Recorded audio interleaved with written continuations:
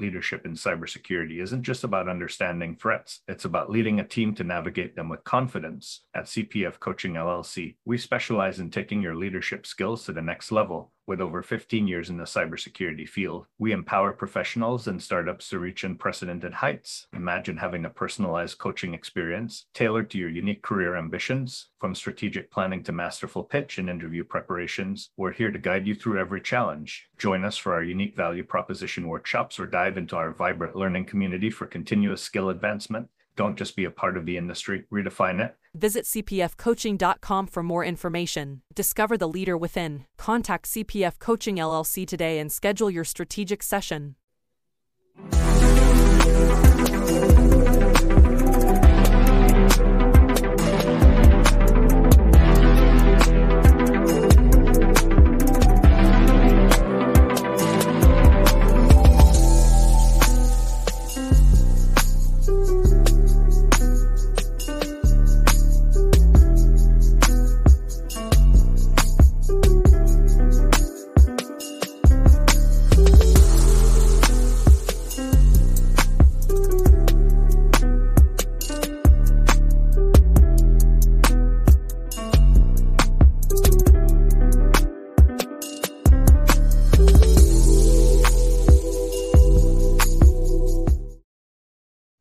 Welcome to another episode of Breaking into Cybersecurity CISO Thursdays.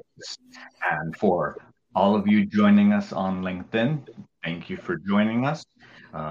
Make sure that you follow myself and our guest. If you're joining us on YouTube, don't forget to hit that subscribe button and then hit the notification button so that the next time we come live, it'll pop up on your screen. And for those of you joining us on podcast, don't forget to share it with your friends and families. Thank you. So today, our guest, I always mess it up. Anshu, can you introduce yourself?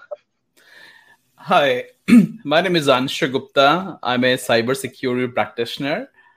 Been in the industry for a long time, started my career in the Big Four at Ernst & Young and KPMG. And then moved on to the startup world where I established security programs at companies including Coupa, HelloSign, Bank, and recently at Fast. I'm also part of a global syndicate of global CISOs called Silicon Valley CISO Investors. And thank you for inviting the show. Glad to be part of it. Absolutely. Well, I wanted to touch on that interesting part there. I didn't know you were part of the CISO syndicate. In regards to that, what does a CISO look for when they're looking to invest in a potential startup company? So I think one idea the reason I think this VCI came about to be is that practitioners have the best idea as to what does the industry need. And typically, investors will do their own due diligence and they look at the team, they go to market. And we as practitioners basically are extremely well suited to do this due diligence so there is a little bit of complementary skill set where how do you establish a SPV to do the investments and so on. But from a due diligence and even from shaping, because many times if you especially invest in early stage companies, might not have the exact product market fit. And you can help them prioritize features. You can guide them in the right direction. You can help them avoid big mistakes. You can introduce them to the right stakeholders, help them as design partners and so on. So there's a lot of value add that practitioners can bring apart from being a purely investment vehicle. And I know you've had expertise in the startup space. So I'm going to kind of stay there in regards to our questioning. What should a startup look for in potentially its first or second security hire for those individuals that are looking to break into the field and potentially work in a startup as their first security hire? Absolutely. So I think you bring a very interesting question that startups, when in initial phase, they need someone who is a bit hands-on. And can take on some of the technical challenges as they come along. And especially when you're building the product, security engineering is one of the most important functions where Is our backend secure? Is our application secure? Are we introducing the right security features at the product customer facing feature functionality level? So I would say that it's a different skill set as compared to when you're more mature, you have a larger team, and some of the skills are more around people management. That how do you keep the team engaged? How do you keep the team motivated?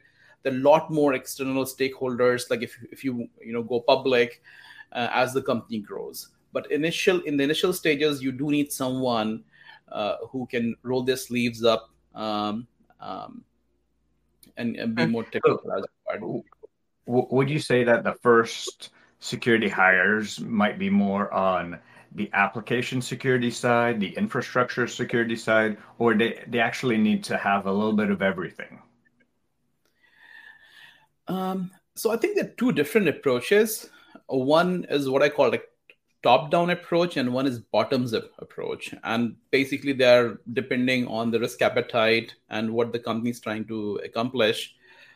So one approach, the top-down approach, is that you hire a leader who has been there, done that, has made those mistakes, is fairly experienced, and then you bring these specific functions of compliance, application security, and cloud or infrastructure security. So I tell people that if you want to do security seriously, even in an early stage, you actually need a 4-person MVP team where you have one leader who's been there, done that, has handled all the security domains of GRC, security engineering, security operations, corporate IT security, and privacy engineering. And then you have at least 3 people, like one person to handle the GRC function, one application security engineer, and one cloud security engineer. And at what stage of a startup would they have a 4-person security team versus, say, a 1-person security team? Yeah. So again, it depends on like how much funding do you have, and I'm glad that a lot of companies are raising big rounds these days. And given the state of threat actors operating, I think security is a must-have. It shouldn't be an afterthought, and companies, if possible, should invest for to make sure they avoid any existential risk, and for brand reputational risk management. I think early investment security is always good. Yeah, I definitely agree with that. I think what's interesting for those breaking into the field and targeting startups is when should they approach a startup in regards to being interested in them. If they're a 50-person startup versus a 100-person startup, what sort of skill sets might they need as they grow? Yeah. So I think people who are new to cybersecurity and entering the field, I would say that there is no substitute to hands-on learning, which is you need to start approaching, not be scared. The worst thing is that you might not know. And even like people I know, some people are really good at AppSec and they're skilling up in cloud security. Some people are good in cloud security and they want to upskill in AppSec, or maybe they want to upskill in compliance. So everyone in the security field is learning all the time. So which means that no one is perfect. All of us have our own learning goals at the highest level. Like I have a huge learning plan, which I hope I finish before, die, I guess. So you have to constantly, that's the beauty of being in this field, that you constantly have to challenge yourself to learn and grow as a professional. We've talked about like the individual journey. As a CISO, how do you deal with the challenges of wanting it to be secure versus business enablement and pushing the business mission? How do you have those tough conversations when another business leader might be more focused on moving fast versus moving securely? Yeah. So I always say that these days, our function, the security function, is not just a pure risk management function. It's also a function of education and awareness, that we are educators. We work with different stakeholders in the company and educate them that, hey, one, why is this needed?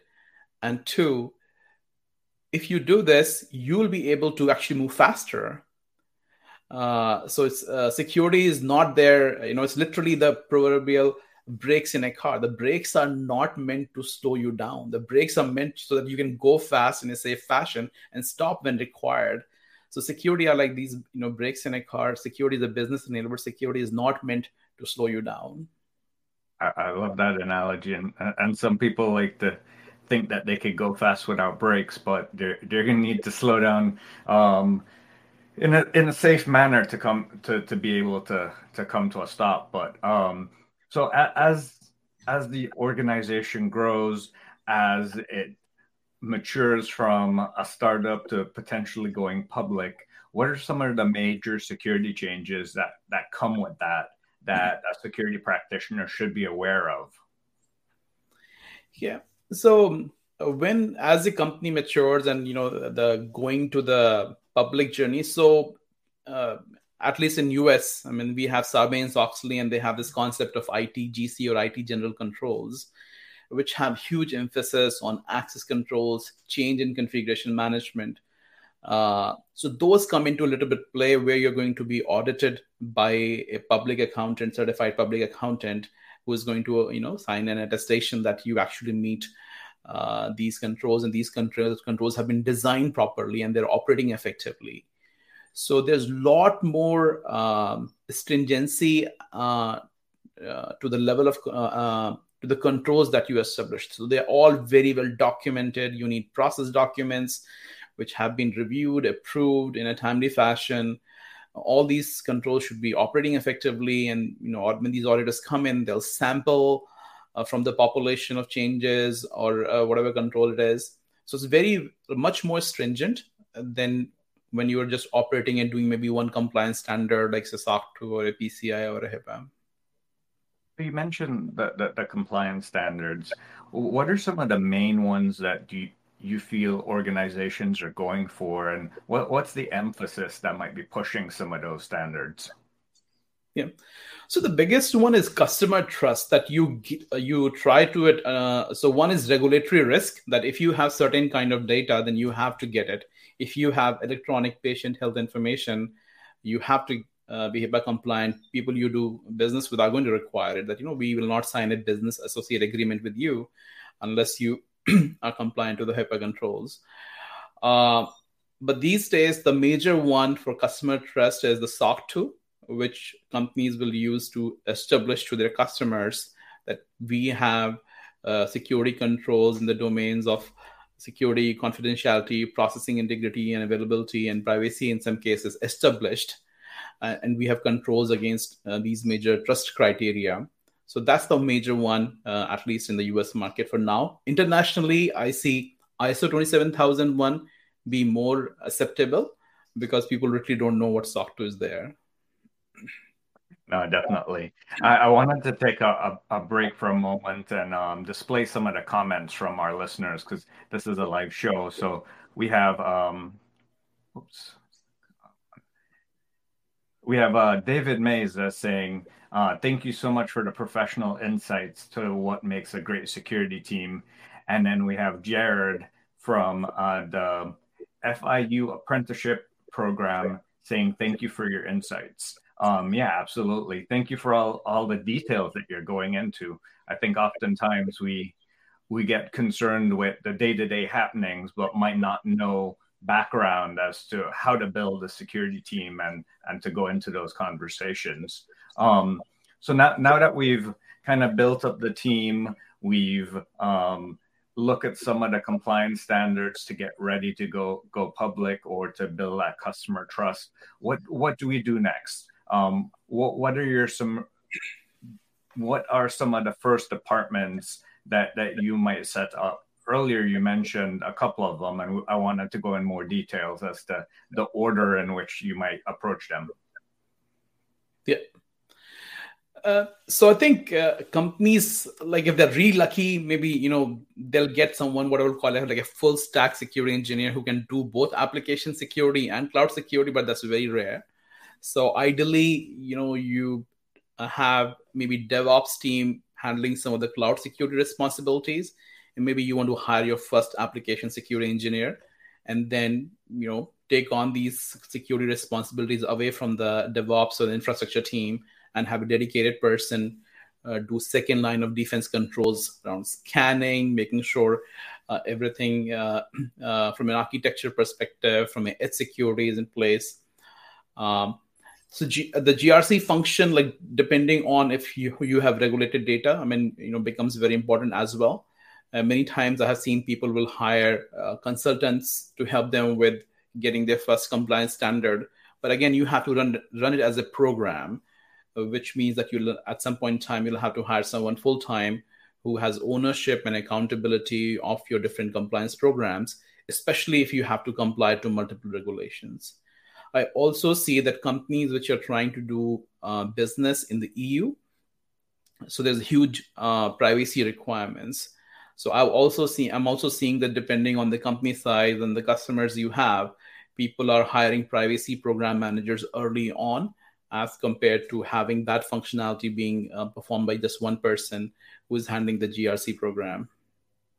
So you mentioned potentially having someone in the DevOps team and then someone in second line. This is going to be the tough question. Where should the CISO sit? In the first line of defense or in the second line of defense? What are your thoughts? Yeah. So I think one thing is the lines of defense, I think, are not, in my at least opinion, are not very well understood. So first line of defense are people who are actually operating the control. So a security person doesn't deploy patches. So the real security control is someone like, okay, we have a vulnerability and you actually patch it up. You run a script or you have automated means to do patching. So the DevOps engineer is actually performing a security control and is the first line of defense. A person who's actually operating the control. A security engineer, a cloud security engineer, whose job is to make sure all the processes are set up to make sure that patch triage happens, patch testing happens, patches are actually getting deployed, and then having a detective control in terms of scanning. So establishing the whole pipeline of a patch intake, patch testing, patch deployment from a process perspective, automated or manual, and then a detective control if a patch has actually been deployed and if we miss something through some sort of scanning. So that's the second line of defense, that a cloud security engineer should help establish how the first line of defense deploys the control, and then has detective controls to make sure that the control is operating effectively. So it's a collaborative work, but the first line of defense is still the person who's actually doing the job. Okay. So it's kind of in between. You need a little bit of here and there, especially early on in the stage. I wanted to touch on some more comments. We have Sterling that's saying that great outlook. This is very, very insightful, great show. And then we have Mai that's saying great points on the early stage setup of the security team. Well, thank you everyone for the comments. So now that we've kind of grown the team and we've evolved, we have some first line, some second line. How do you grow from there? Do you continue to grow on first line? Do you build out like the second lines as the business grows? Like, what's your approach? Yeah. So the one thing which I think I would like to make about the second line of defense, which again, in my opinion, is not well understood. So second line of defense doesn't mean that you are only setting policy and you're just an audit function. You are actually responsible for all the security tooling, which acts as detective control. So you own the scanning, you own any detective technology, including security monitoring, that all falls under second line of defense. And many times I'll see organizations say, oh no, the CISO or the security leader, second line of defense, the only thing he or she does or they do is, setting a policy and defining what needs to be done, but they don't touch anything, which I think, in my opinion, is like a flawed understanding of what second line of defense means. Good point. David said, good point on the first line of defense can be confused with other lines of responsibility. So you mentioned that the second line is the one that that does the scanning. Are they the one that does the scanning, or ensure that the scanning gets done and then ensures any vulnerabilities that gets highlighted also gets remediated? Yeah, no, they own the whole thing end to end. The control Okay. is that we run the scan, we triage it, and make sure that it actually gets fixed. They don't fix it themselves. That's Okay. the responsibility of the cloud DevOps team or the infrastructure team, but they own the whole control end to end. Okay. Yeah, that makes sense. I think as you grow larger, that separation then becomes a little more defined, so to say. So as we continue to grow larger, that function of running the infrastructure like IT, endpoint management, things like that, when does some of that roll off the first line and security gets less hands-on? Yeah, no, so I think you bring actually an excellent point around, like, especially around corporate ID security. And I feel that, some of that responsibility and the maturity in the industry in particular, that some tools that, IT actually can run endpoint security by themselves, where the security team is just involved in the investigation and if something needs to be done. But the day-to-day, which is making sure the endpoint agent is actually deployed, a machine, if it needs to be wiped, those all responsibilities as lie within corporate IT. And security can be involved more in the investigation piece of it, that, if we had an incident, did we have any data exfiltration or so on. So you bring up an interesting point of creating that incident response function. When does that get built out within a program? Like, how early on do you start to create those programs within your overall security umbrella? So one thing is, I think security operations, under which the incident management program resides, is one of the least understood functions. That one, people really don't understand that how deep it is, and it's a specialized skill set.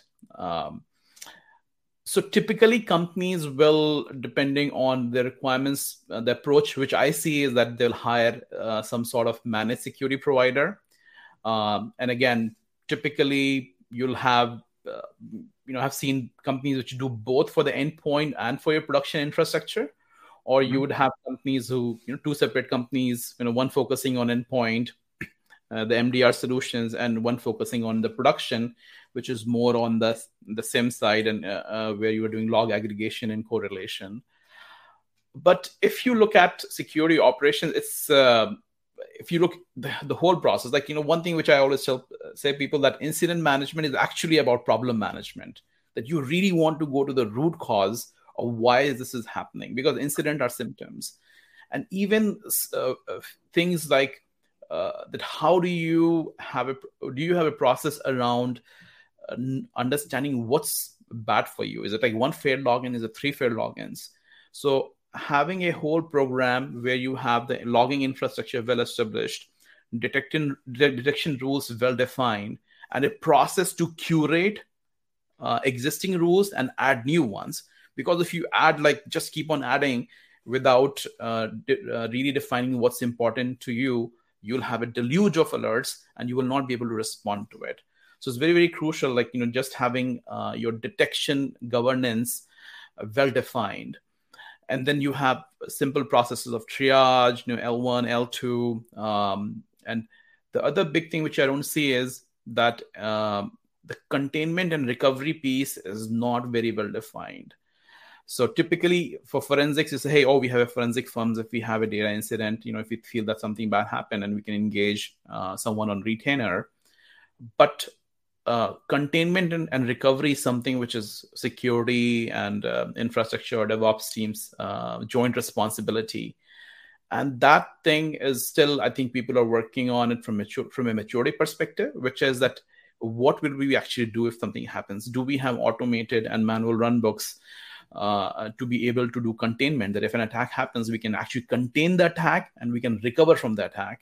And you can't do that unless you have already thought that what bad can happen. So for example, if our password hashes are stolen, do we have a run book to reset all our user passwords, maybe even in tranches in the next 1 hour?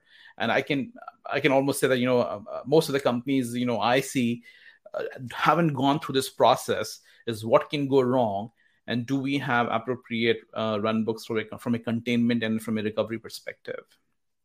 So potentially starting at a threat modeling point of view, doing a threat model, all of the potential things that can happen, and then creating playbooks after that. Yeah. And the lack of the security operations functions, since it's not well understood, means that people don't get hired in that function.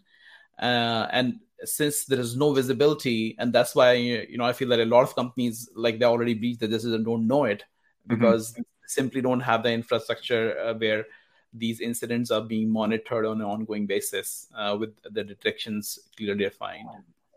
So something you mentioned earlier with regards to outsourcing. What's your viewpoint for early startup of outsourcing to an MSSP versus hiring someone in full time? So I think outsourcing that particular responsibility is almost like a bridge towards building that capability as you grow. Because if you have a partner where they have already defined, the ingestion mechanisms, they can put in the log collectors, they already know how to parse the logs from different kind of systems that you have, and can quickly give you visibility.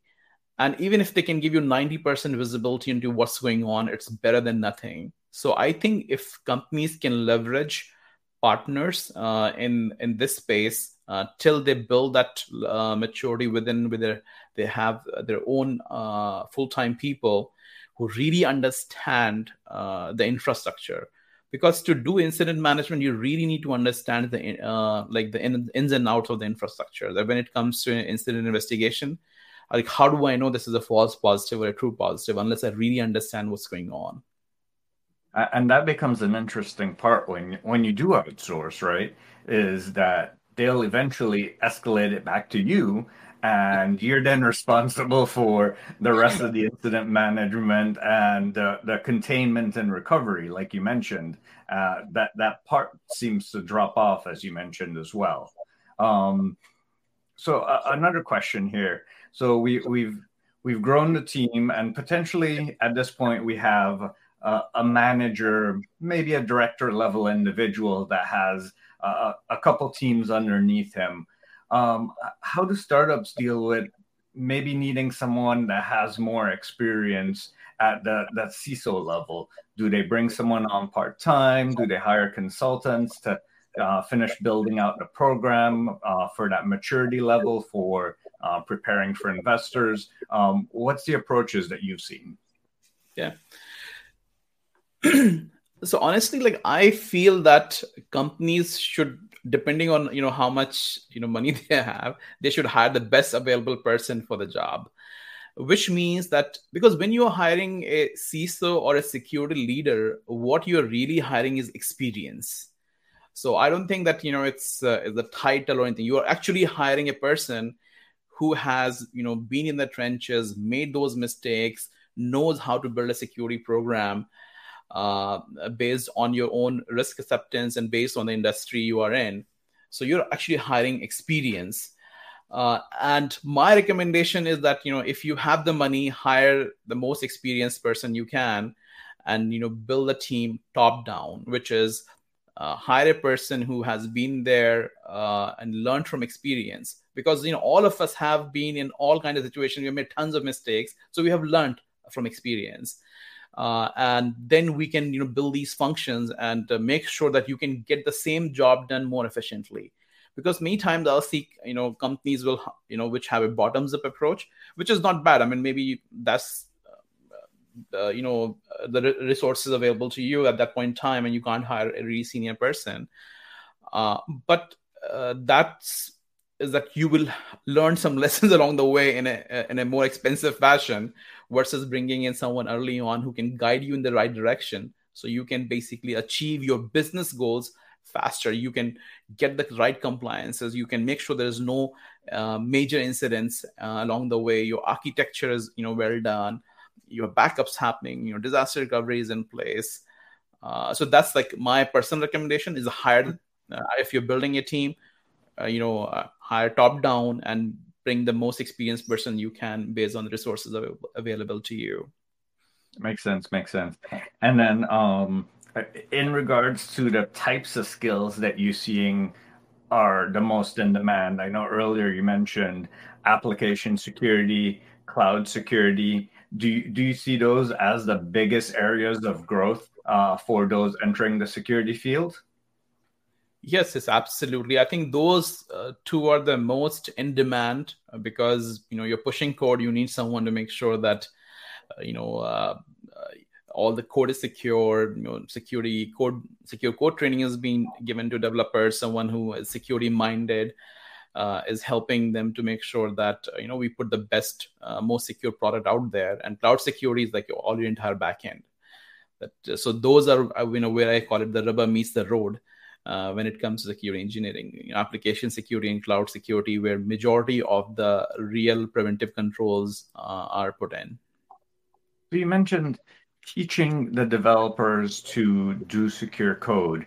Do you see non-technical roles that can teach that awareness, that can communicate those messages to the dev teams, potentially work in a DevOps-like environment?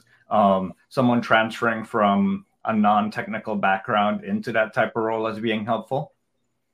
No, absolutely. So I think one thing is every company is going to have a different development platform, different language.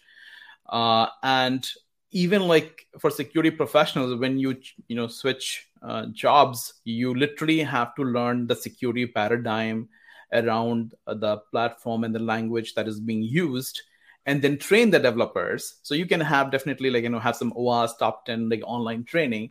But when it gets to nitties and gritties about the security paradigm around a particular platform or language, you actually have to learn it yourself. So I think that a person who is not done even any security, if they come in a company, understand the security paradigm around the platform and language, they can actually start with that. Because literally, if you study it, and like for example, I remember at one company we had Ruby on Rails, and I had never done Ruby on Rails security, and I printed out the Ruby on Rails security guide and read it word by word, and then I developed a program on how to do security on Ruby on Rails, and I had no clue how to do it before that. Mm-hmm. So same thing. I think it's not that hard, and anybody who has a technical mindset and aptitude can do it. Okay. And in regards to growing and attracting talent, what's your approach from a CISO perspective in building out that pipeline and ensuring that your talent, which is in high demand everywhere, stays with your team? Yeah. So actually, there are a lot of things which can be done to attract talent. And it starts with like a thought process. And again, you have to play the long game. And I think I always tell people, there are some companies which are looking to they identify talent and they code them. And it starts literally at that, you have people coming from traditional, non-traditional backgrounds. Are there pipelines where you can, take them internally and externally? So internally, externally, do you have an internship program? In the internship program, are you actively soliciting out people from non-traditional backgrounds? Internally, are you giving this opportunity to other people? For example, people who are in a program management role, maybe they can do security program management. People who are in QA roles, they can do application security testing. So you have to make sure that you come across as a team which is open to ideas, open to training people, open to teaching people, open to do knowledge transfer, versus something which is, hey, we are security people and, we don't talk to anybody and, we just do some cool stuff, versus we are educated. And I think this educator mindset needs to be talked about more, that we are not just, a risk management function, we are educators, and anybody who's willing to learn, we will do everything in our capacity to make sure that we create opportunities for them for a successful career. Yeah, I'm a board member of a nonprofit called the whole Cyberhuman Initiative, and the whole point of that is to bring back the human into cyber. And like you mentioned, the educator aspect, that you really have to start with the people, understand the process before you include the technology, and the human is the foundation of all that. Did you have something to say? Yeah, and again, there are like some very nifty ideas, which is organize meetups at your company, security meetups, and send those messaging out to different groups, non-traditional people coming from non-traditional background. Make sure the messaging goes out that, hey, we have this meetup where we'll be teaching XYZ technology, how to do API security, mobile app security, whatever. Also, even in your job descriptions, there's a fight for talent. Like recently I gave this idea that you should do a video recording where you executives are talking about security. So demonstrate externally that there is support for security at the exec level. So you can have your own team members talk in the video, which is like, what do we do? And when people relate that, hey, this is the team, these are the kind of people I'll be working with, it creates a connection where people like, if I have to choose between two companies, I would choose one which has gone the extra mile to convey that they have a culture of security, of trust, where security will be supported at the exec level. I love that idea of having the security team share why working here is a good place, because really an interview is a two-way street, and that's a great use case. I wanted to touch on some of the comments from our listeners. David mentioned that security paradigm explains the concept perfectly in his mind. And I think for many, that's a good way to describe it. But I wanted you to touch on this a little bit. How would you define the security paradigm?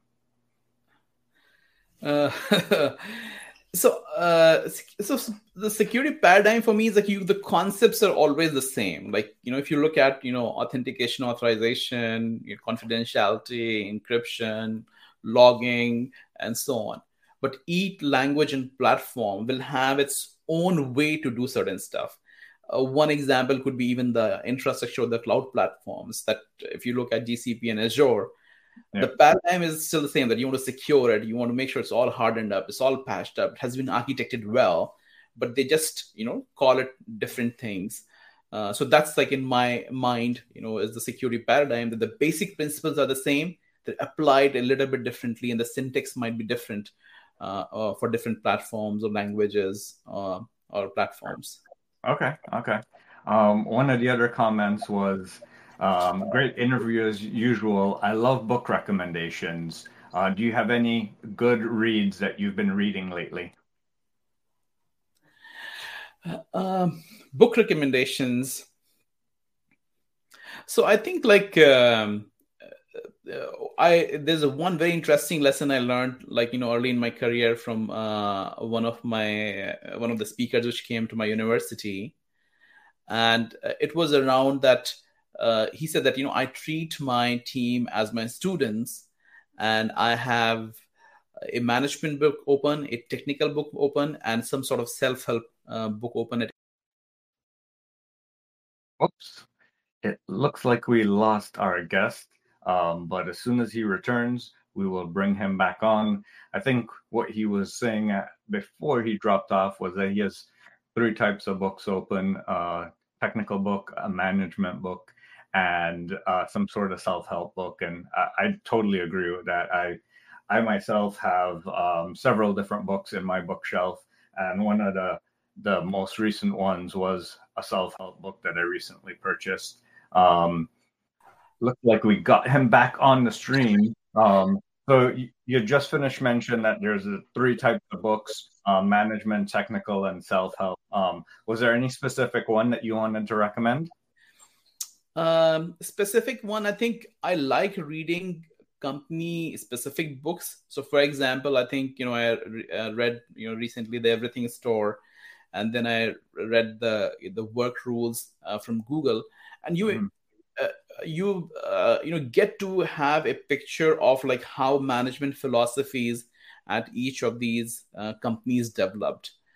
And I think there's one which came from Netflix, which is like in my reading queue very recently around Netflix, which I plan to read shortly.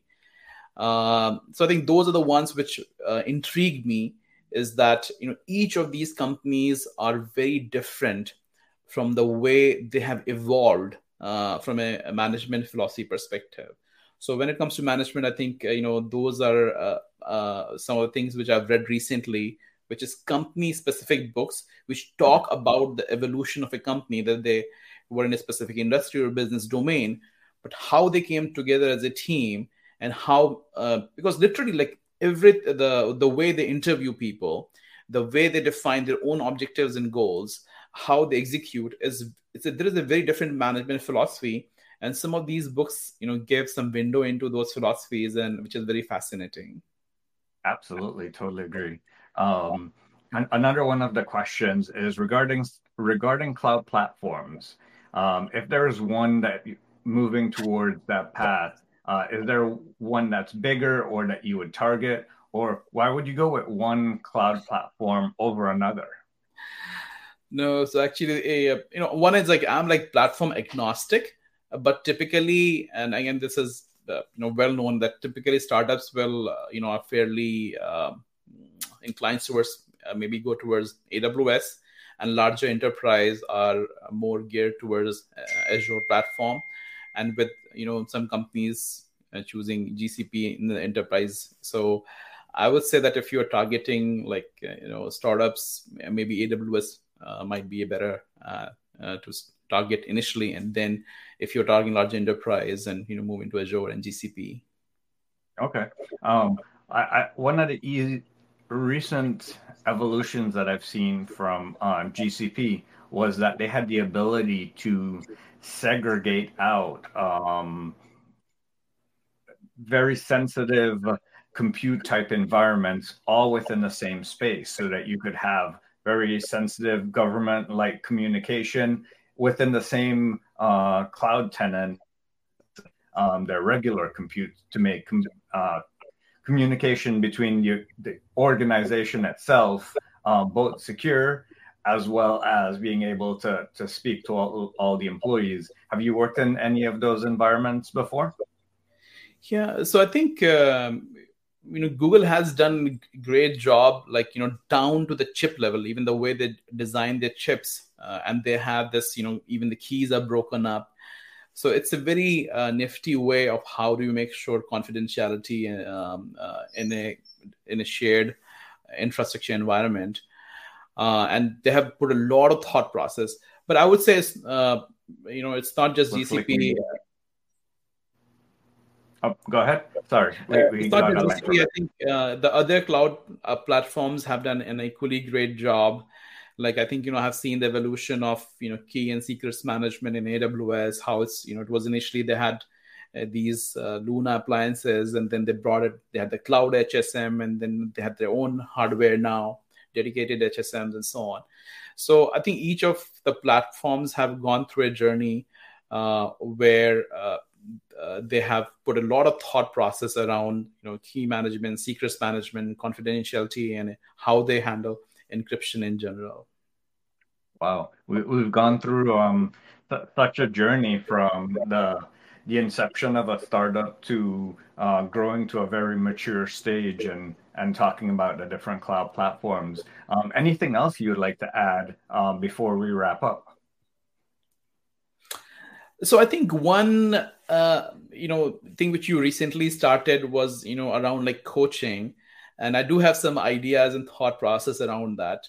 So when I think of a mentor, is like you find someone whom you really respect and you go for advice, and if you have any issues, that someone who you will use a sounding board.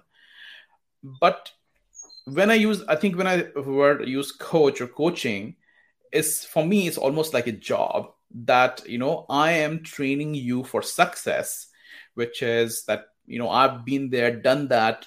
I know how to make sure that you basically achieve the objective goal. So it's more rigid, it's more stringent. You are basically also holding the person accountable that, you got to practice, you need to do all these stuff. So this is where I think, people have started to look for mentors. And I would say that people should start looking for coaches where they coach them for success. And I think having it like a formal relationship where you get into some sort of arrangement with someone you identify as a coach, so it's a win-win situation on both sides. And I'm glad that what you're doing in terms of establishing like people who really need help enter the cyber domain. I think with regards to using the word coach, there's multiple different definitions, right? There's teacher that takes public information and relays it. There's a mentor that kind of combines that public information with their own experiences and relays it. And then there's a coach. They might not necessarily be an expert in all the areas, but they work with their clients to help them overcome obstacles, develop milestones, and train them along the way. So I think what you're mentioning is kind of between a mentor and a teacher. And I definitely think that that's very helpful with regards to startups, because maybe an advisor would be a great term for that, is that if you work through multiple startups, you can really help advise them on the best ways to go forward. And ultimately, it's still up to that business owner to make that decision. Yeah. And I think this is just like my general advice to anyone who is listening, is that if I reflect back, that what I could have done better is that I think we just need to start talking to more people. So many times people are a little bit like apprehensive about reaching out to other people. And I say the worst thing, that someone will not have time for you, but reach out to as many people as you can, talk to as many people as you can. And many people, they are givers, and they'll give you the gift of their time and their knowledge and their experience. And second thing I would say that, especially if you are starting new, mm-hmm.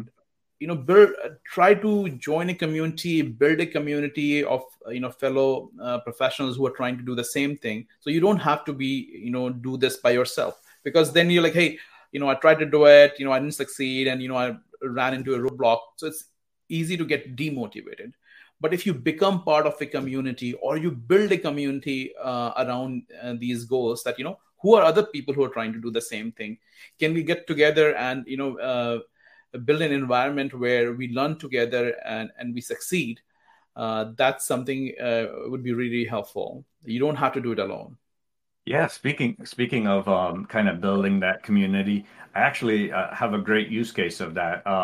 InfoSec Live, which gave us a wave a little bit earlier, Simon Lindstedt, that kind of set up this community. He was coming into the field just brand new and wanted to create a community for other individuals to kind of have that shared space. And while many of them might have joined from LinkedIn and other communities, here you have the shared space of many going through the same journey. So definitely recommend it as well. And someone else said nailed it with regards to what you were saying earlier. So thank you so much. Truly appreciate it. If someone wants to follow up with you, where are the best places to follow up with you?